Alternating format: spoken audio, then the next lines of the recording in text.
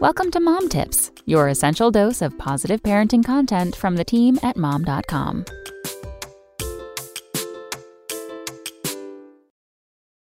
When you're hesitating to conceive after a miscarriage. I have to admit, when I found out I was pregnant for the second time, I never thought it would happen that fast.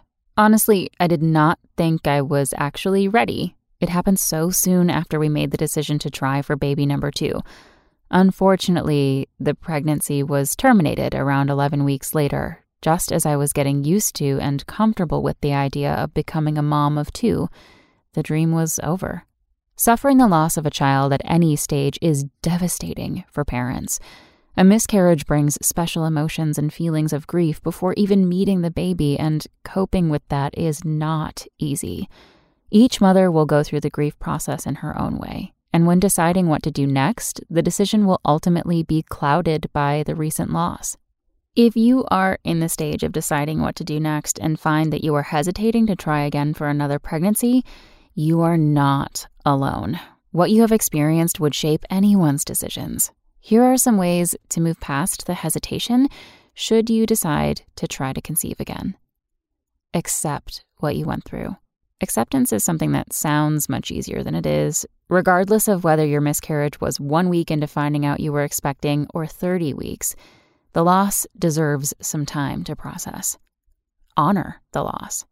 The original milestones of that pregnancy will come around and might hit you hard.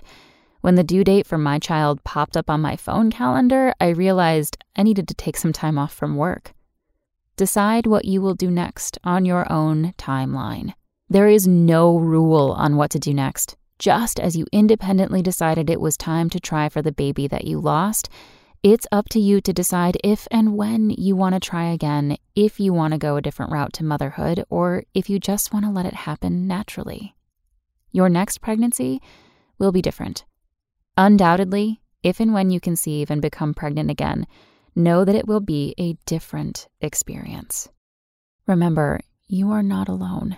Finding peace in the newness of this experience, finding comfort in family and friends, and keeping excitement about your impending arrival will be amazing distractions. Come back tomorrow for more Mom Tips.